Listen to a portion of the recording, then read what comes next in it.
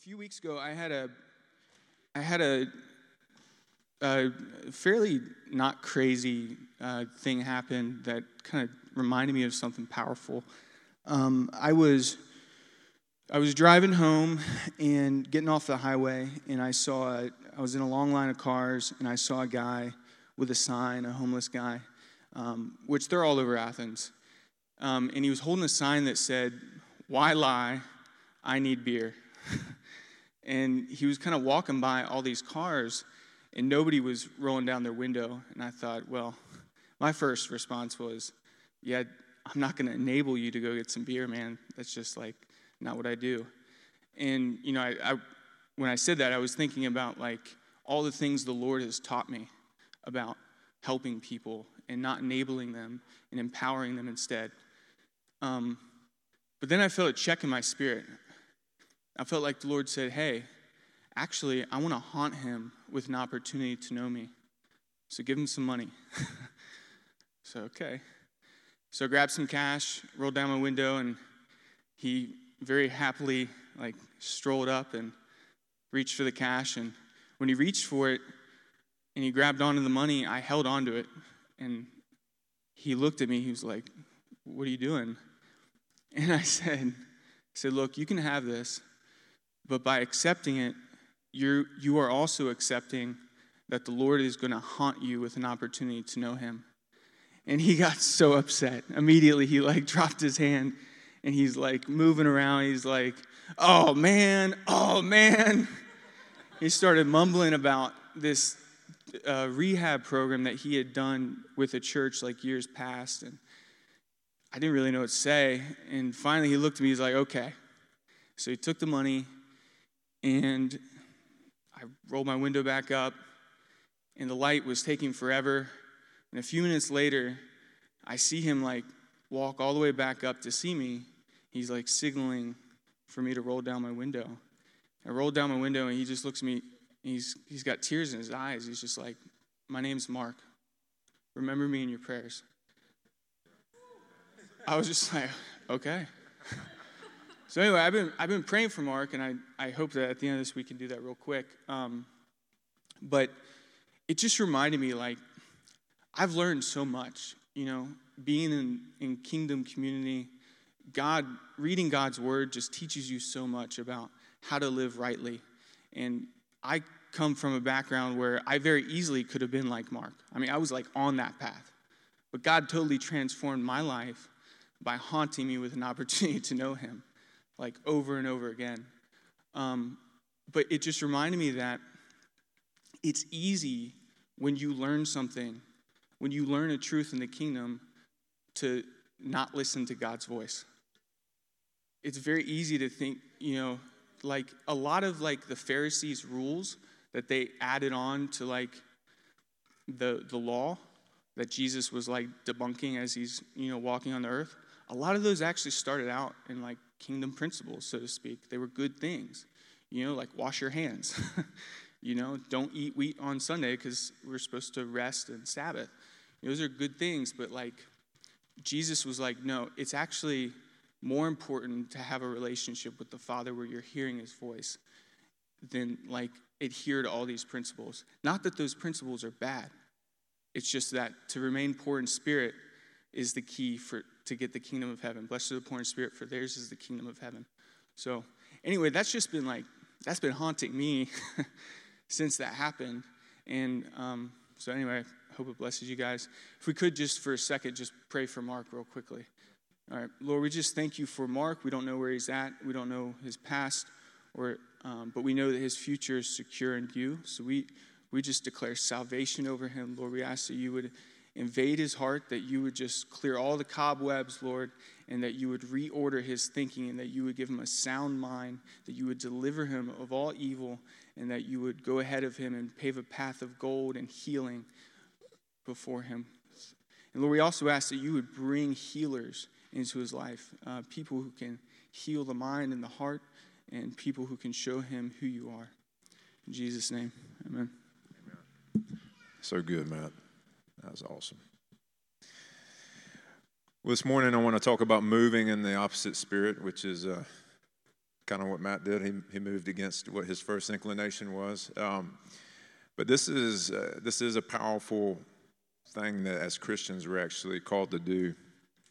And I want to start in Romans chapter 12, and starting in verse 14, it says, "Bless those who persecute you. Bless and do not curse them." Now, right off the bat, that's not normally human instinct, is to bless those who persecute you. He says, bless them and do not curse them. 17, repay no evil for evil, but give thought to do what is honorable in the sight of all. 19, beloved, never avenge yourselves, but leave it to the wrath of God, for it is written, vengeance is mine, I will repay, says the Lord. To the contrary, if your enemy is hungry, feed him. If he is thirsty, give him something to drink. For by so doing, you will heap burning coals on his head. Do not be overcome by evil, but overcome evil with good.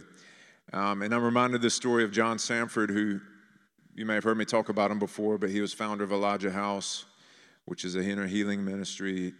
He passed away a few months ago at the age of 88, I believe, but was a pioneer in the prophetic movement, pioneer in inner healing, and he actually had a grandchild, this was during the 80s, who was molested by a man.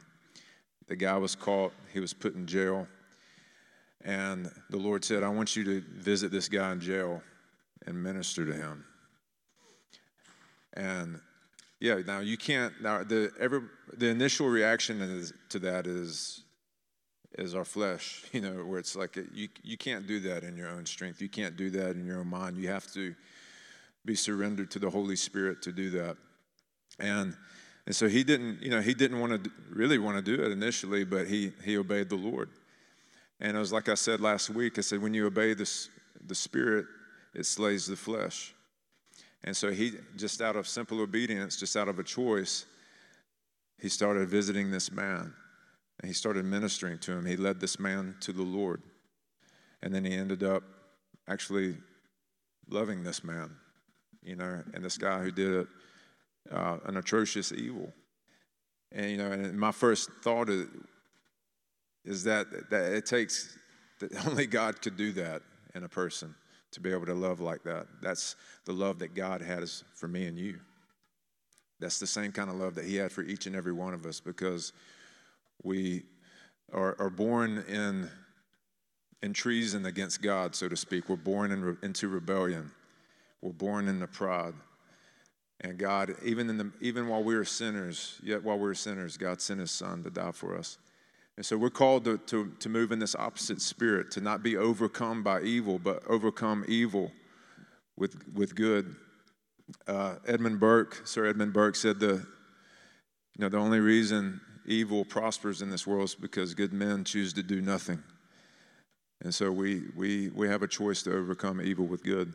So moving in the opposite spirit, it means I'm going to combat a negative with a positive from the Word of God. So if discouragement comes against me, I give away encouragement. I find somebody to encourage. If jealousy comes against me, I give away empowerment.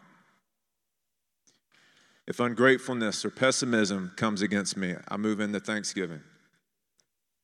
And so there's times where I had as many of y'all know, I talk about the fact that I love to play basketball. And a few years ago, probably 4 or 5 years ago, I was playing basketball, and this guy I was playing with, he was on the other team, just started to not go into detail. He just started trash talking me. And it was really for no reason, unprovoked. I didn't even say anything to this guy. And he started accusing me of stuff on the basketball court. I was like, what is going on right now? And so at the end of the game,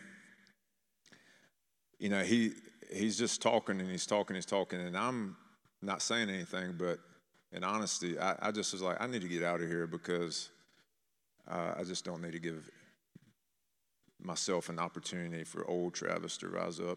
And so I left. I came home. Jessica was like, are you okay? I was like, no, I'm pretty mad. And I dump it all on Jessica. And she's telling me, I'm like, I'm not gonna play basketball again over there. I'm not gonna do that. This is not why I play basketball. And she's like, don't let that steal basketball away from you. And I was like, that's right, that's good. And as Jessica, wives they're like Holy Spirit Junior, right? Everybody knows that. And so so the Lord was like, you need to move in the opposite spirit. And so I sent this guy a message. I had his phone number, and I sent him this message, and I said, hey man, and this guy does a lot of good in the community. And so I just wrote a paragraph about thanking him for how he encourages young people, young athletes in the community, the way he's a good coach. He's a coach in the area, but I was like, man, thank you for the way you highlight these student athletes, you encourage them, and he was a Christian too. Is a Christian, and so I said, thank you for the way you want these kids to know Jesus, and I just bragged on him and thanked him for what he did in the community. And the next day, he puts a Facebook post on, posting what a wonderful guy I am. Now I didn't ask him to do that. And then he keeps on, and then every time I run into him, and even any chance that he sees me in public, he calls me out and says, "Hey, this is Travis Gay. He played basketball at Oconee," and I'm just kind of like, things that I'm not asking for or trying to do, but what happened was just I moved in the opposite spirit of what he did, and I recognized that maybe this guy was just having a bad day. You know what I'm saying? That really wasn't his heart. But I called out who God made him to be, not the way he was acting. And so you can do that by moving in the opposite spirit. And so Thanksgiving, in particular, always works in moving you towards God. Thanksgiving is part of the will of God. 1 Thessalonians chapter 5, if you don't know what the will of God is for your life, then this tells you. You pray without ceasing, and everything give thanks. Rejoice always, for this is God's will for you in Christ Jesus. So Thanksgiving, you can always enter into the will of God simply by giving thanks. That's how powerful it is. It's the opposite of what the spirit of the world is. The spirit of the world is, you owe me. The spirit of the world is, there's not enough, and somebody else is responsible. And so Thanksgiving flies in the face of those three things. It always moves you towards God. And part of this sermon I've preached about 1.5 years ago, 2 years ago, and I just really felt like the Holy Spirit, it was a word for me again, but also just the Holy Spirit wants to remind us of this. And, sometimes you hear preachers preach the same thing, and sometimes it's because we're not getting it. And we got to hear it again. You know what I'm saying? And so even for me, the Lord will remind me of words that he spoke to me. And it's like, you still haven't got it yet. So here I am. I'm speaking the same thing to you, buddy. And the Lord, I remember I was just getting down on myself, and the Lord said, don't believe you, believe me. And the Lord, he actually said, you need to repent for unbelief because you're believing you and not me. So Moses, when he went and he told the Lord, and he said, I can't stand before Pharaoh. I don't know how to talk. I don't know how to give a speech. Moses, who was Moses looking at, himself or God, Josiah? Himself. So when you look at yourself, you probably will start getting discouraged. But when you look at the Lord, you'll be encouraged. When you look at what he's calling you to do, you just don't limit you by yourself. And probably part of the problem is our voice is so natural and it's so loud in our heads. And then the enemy throws in his voice and then he wants you to believe that his voice is your voice. And then sometimes he wants you to believe his voice is God's voice. And so that's why you got to know what this says to distinguish between the voices. Not every thought that comes into your mind is from God. Not every thought that comes into your mind is from you. And so you have to realize that. You have to understand. And so when you're like, I'm just no good, I keep messing up, and you got to believe what God says about you is that, listen, you were messing up when he saved you, right? What do you think? He doesn't change. So what? He's not going to change when you're messing up and you know him. If your heart is to walk with him.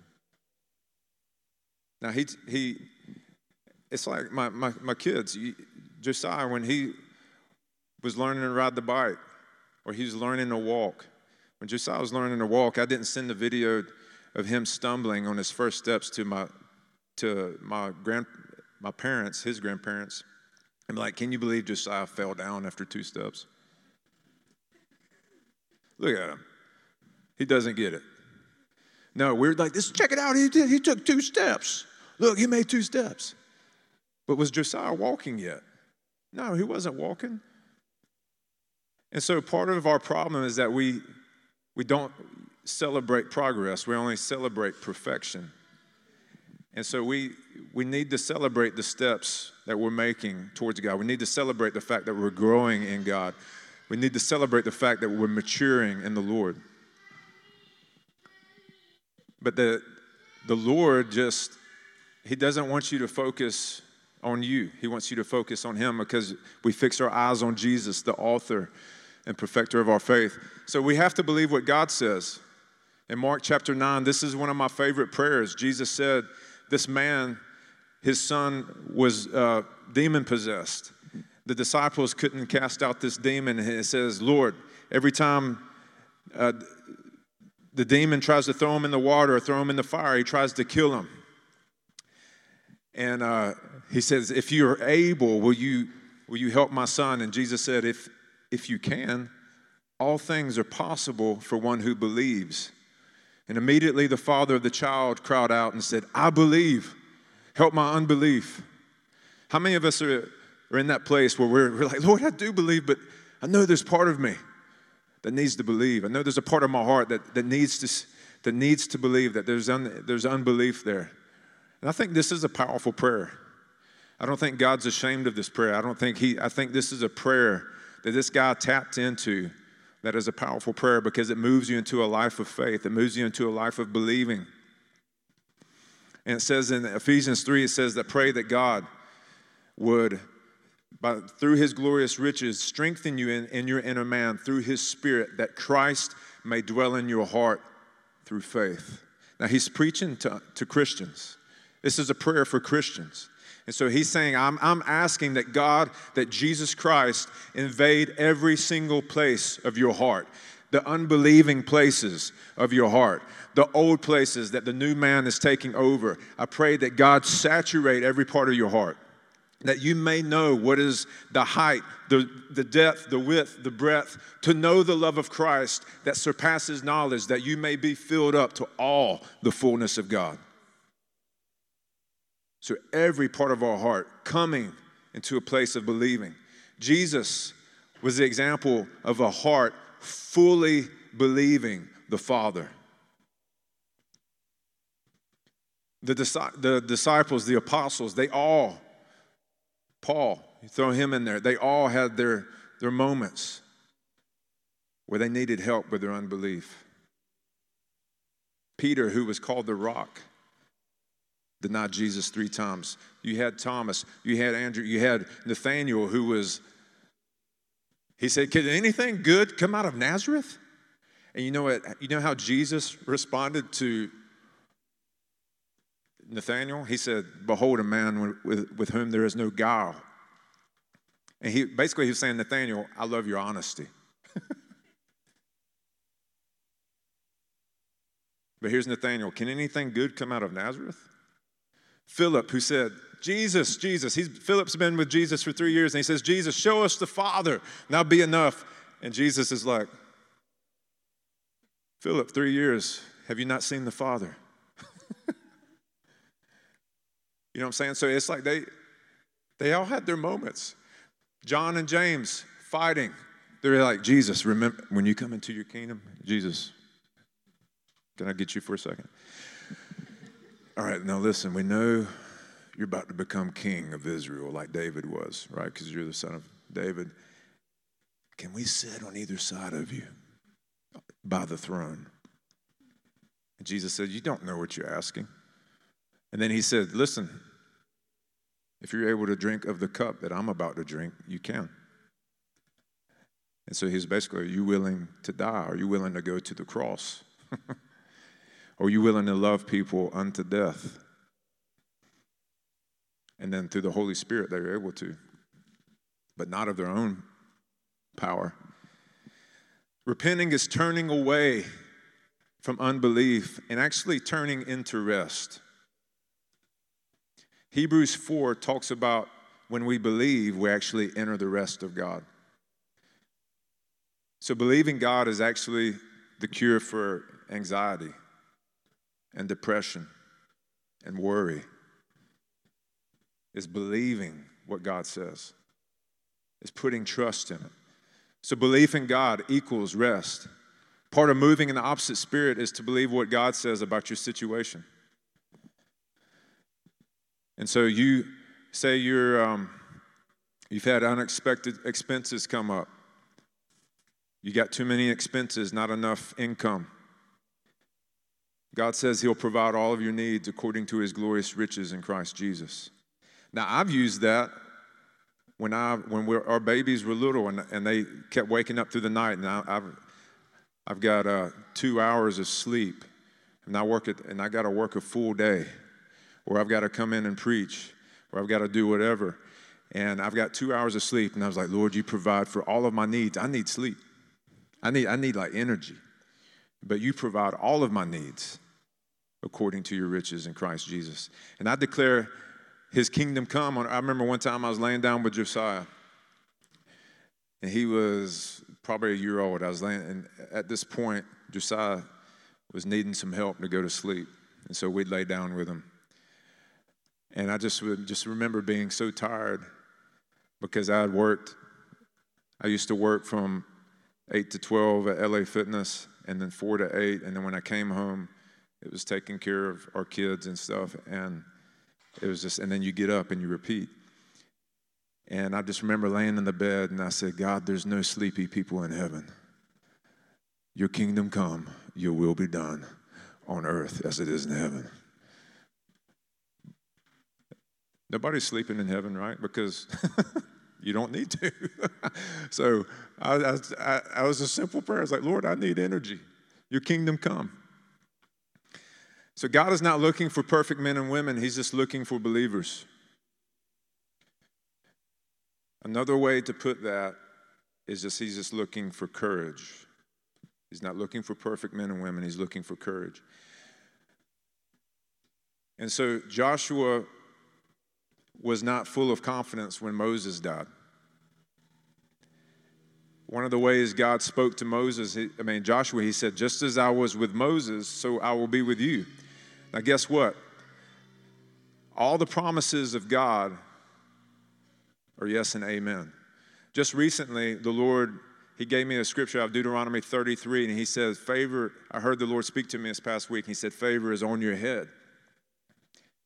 And I was like, all right, Lord, what does that mean? And I looked it up in my Bible app, and I came to Deuteronomy 33, and it was actually a prophecy that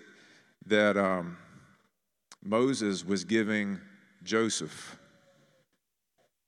And he was talking about, he said, favor will be upon your head. And I was like, Lord, I've never had a word about being a Joseph. You've called me a Joshua. You've called me a Barnabas. And he said, all the promises of God are yes and amen in Christ Jesus. He said, so all the promises I made to every person in the Bible are yes and amen in Jesus Christ. So you get not only Joseph's, you get Joshua's, you get David's, you get Solomon's, because they're all yes in Jesus. All right? So he's not looking for perfect men and women. He's looking for believers. And he asked Joshua just to have courage. Now, when you step out in faith, it doesn't mean that there's not an ounce of doubt there, or whatever, or however you want to put it, or there's not a little bit of fear. The courage is simply, I'm choosing to trust you.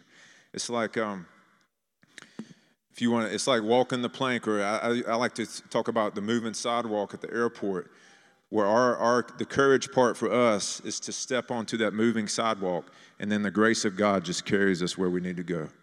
But you do have to get on the sidewalk. You do have to make that choice to get on. Now, this is Hebrews chapter 4. This is through the Passion Translation.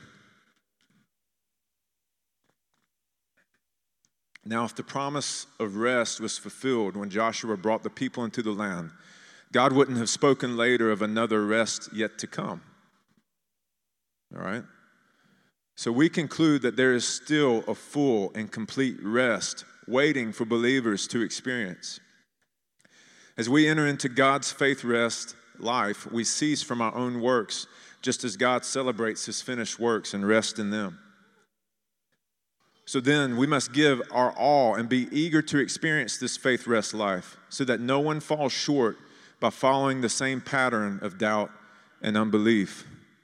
For we have the living word of God, which is full of energy, like a two-mouthed sword. It will even penetrate to the very core of our being, where soul and spirit and bone and marrow meet. It interprets and reveals the true thoughts and secret motives of our hearts. There's not one person who can hide their thoughts from God, for nothing that we do remains a secret, and nothing created is concealed, but everything is exposed and defenseless before his eyes, to whom we must render an account.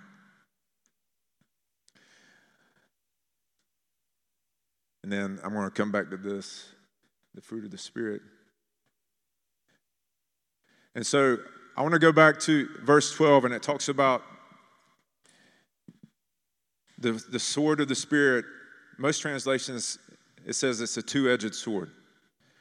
The sword of the Spirit is, the Word of God is a two-edged sword.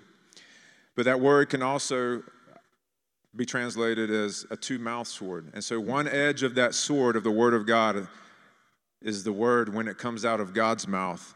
And this other edge of the sword is the Word of God when it comes out of your mouth. And so when you come into agreement with the Word of God, that two-edged sword comes and slays your enemies. So one edge of that sword comes is out of God's mouth, and the other edge of the sword is when it comes out of our mouth. It's a two-mouthed sword. And the Lord is just looking for somebody to come into agreement. To agree with him is all he's asking, to come into alignment with him. And then when we come and coming into alignment is actually coming in to Christ, is being in Christ. That's when because I imagine when Jesus is over here, just to give you a visual, Jesus is standing here, and he and the Holy Spirit are praying prayers for you, and I'm over here, and I'm praying all these prayers for myself and my family, but I'm not listening to what they're praying. And I could just be praying all day long, and I'm not even hitting the mark. It's a one-edged sword at this point. But when I come into alignment and I come into agreement, I actually step into Christ, while I'm in Christ, abiding in Christ, and I listen to him first, agree with him, and pray what he's praying. And then you have a much more fulfilling prayer life. But it does take you to listen first. What is God saying over this situation? I remember, I'll tell this story, but I was in Dallas, downtown. This was probably 2003. There was a man who was deaf on the streets asking for money.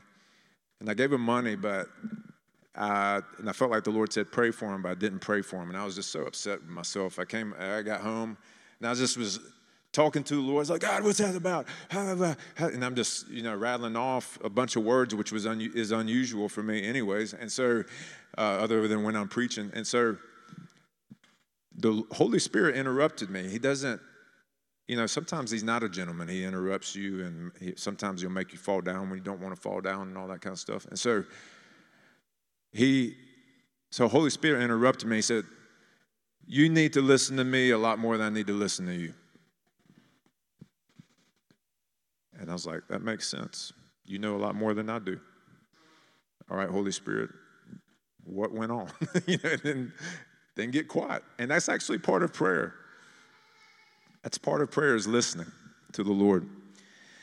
Now, I want to talk about the fruit of the Spirit helping us move in the opposite spirit, okay? That the fruit of the Spirit are actually weapons of warfare, weapons of righteousness, okay? Because the Spirit, like I said, nothing can come against this. There is no law against this. So the fruit of the Spirit is love, joy, peace, patience, kindness, goodness, faithfulness, gentleness, self-control.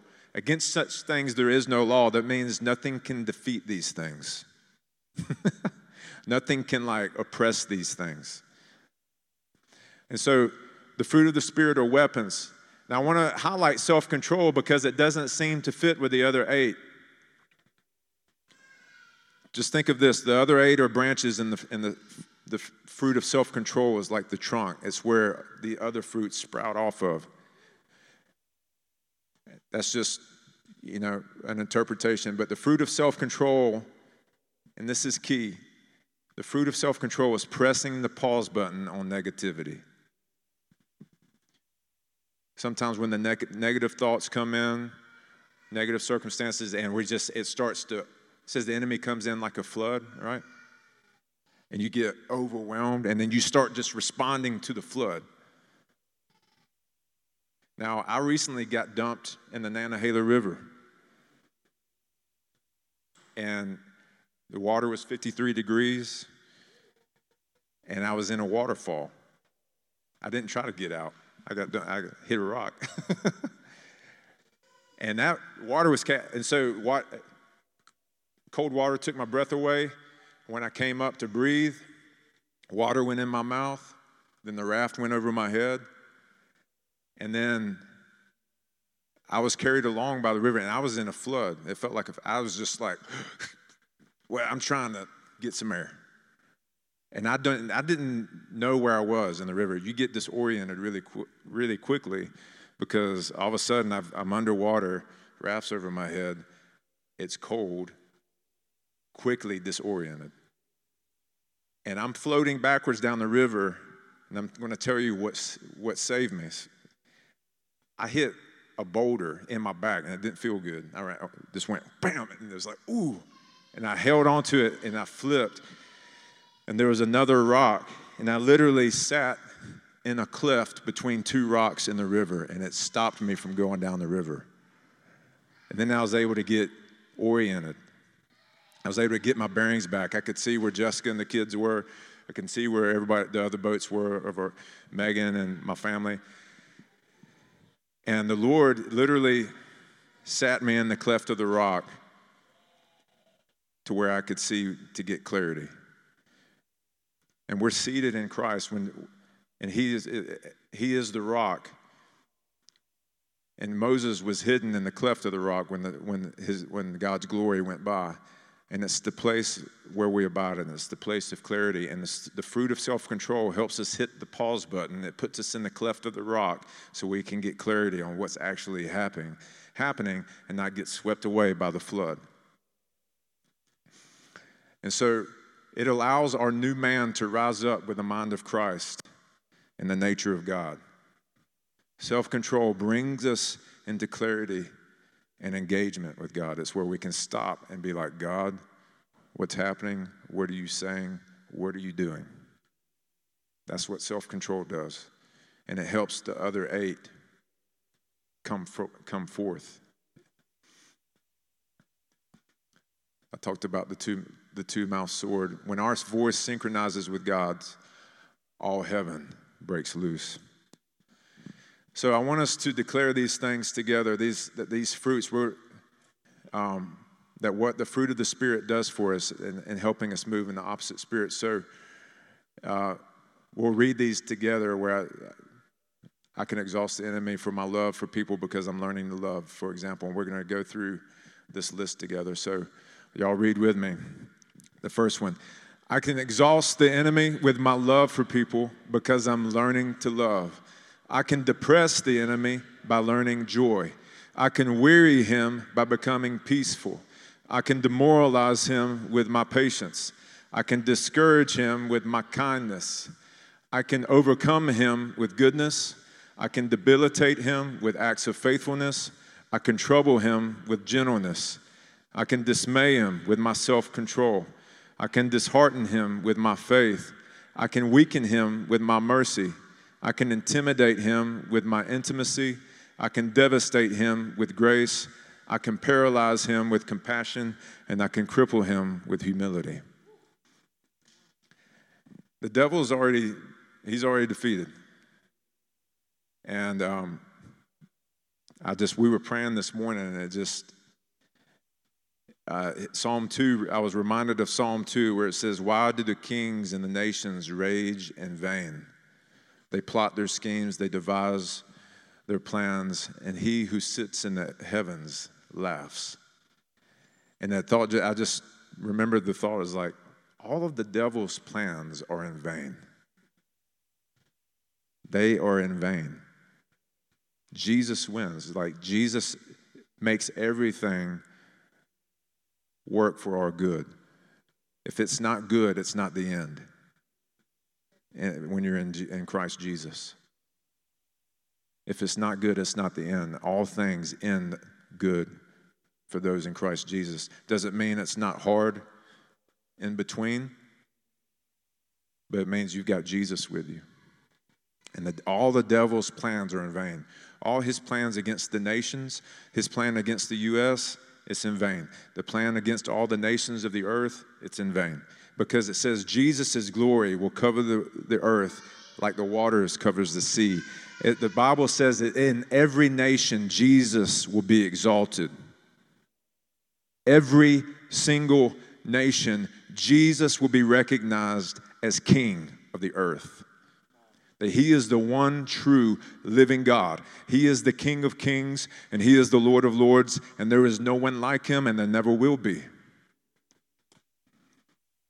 And that he will come for his bride. Jesus will have his way. He says, I make known the beginning from the end, from ancient times, what is still to come. I say my purpose will stand, and I will do all that I please. He will do all that he pleases. The choice for us, do we want to get in on it? That's simply our choice, because he will do all that he pleases. So let's stand up. You got something, babe?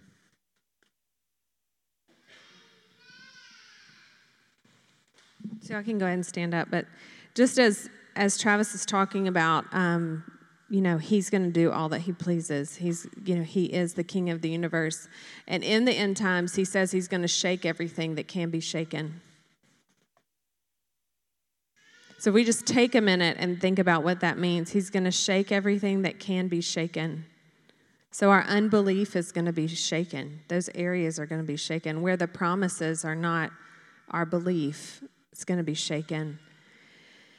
And so I'm just praying this morning that over our community, over the body of people of the awakening, that the Lord will shine light on the lies in our hearts. So the things that we have begun to be taught by the prince of the air and of the world, that those things will be shaken because they are fragile. So I'm just going to pray for us. Holy Spirit, I ask that you shake the shakeable in me. And if you want that, you can ask the Lord, shake the shakeable in me.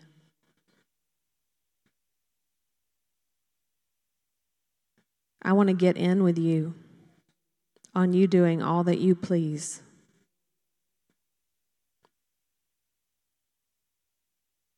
And so many times in life, the lies that the enemy has taught us, that the prince of the air, the ways of the world have taught us, become our own truth.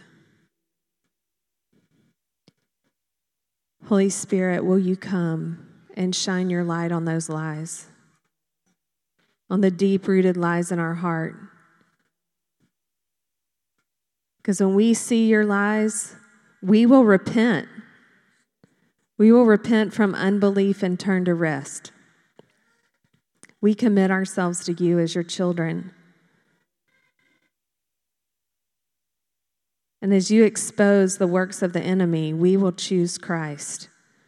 And you replace those lies with your truth, that we may walk in a new way, living in the abundance that you died for, Jesus.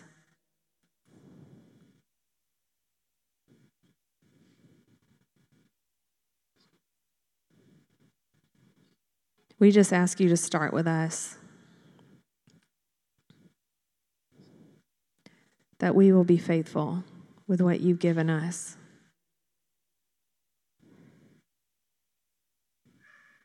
And that we will go and love with the love and truth that you put in us. Thank you, God. Amen. And so I just felt like the Lord was saying that many of the lies that we believe in our heart are actually the very opposite of the truth. And so, because the enemy is not creative, he can only pervert. So for example, if your area of struggle is anger, then you're probably called to be a person of peace. And so it's just a real simple example. But if you're believing something about yourself that is not in line with Scripture, and you're like, but I don't know what the truth is, it's not complicated. It's the opposite. So you just flip it, because that's what the enemy has done throughout history, is he flips the script, right? Can you really trust God? Yes, I can really trust God. I mean, it's the opposite, right? It was simple in the garden. It's still simple. So as the Lord exposes the lies, believe and rest in his truth. Because you are the army of God. You are the harvesters of the lost. And so it's very important that we're believing the truth. And over in Scripture, it says that the people were drawn to the light. So as the light shines on your lie and you repent, the light comes through you and people are drawn to that.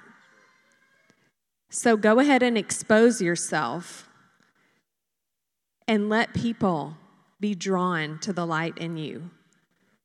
You don't need to walk around like you're perfect, but you walk around like you are loved by the perfect one. Because there is a lost world. There are people who need Jesus. They need the love of God. They're fighting a battle that's bigger than themselves. And we have like the most amazing weapons to fight with them against the enemy. And so as long as we're being taught by the prince of the world, we are crippled. It's like our weapons are in their satchel with a lock on them and we can't get them out. So as the lies are exposed, we believe the truth. That satchel is open and we can wield those weapons, the fruit of the Spirit, against the enemy. You guys are such amazing warriors. When I look out at you, I see an army. Not only an army full of passion and zeal, but an army full of love from heaven. It's so beautiful. So take that love to those that you know are hurting. We're not afraid of sin because we are children of God.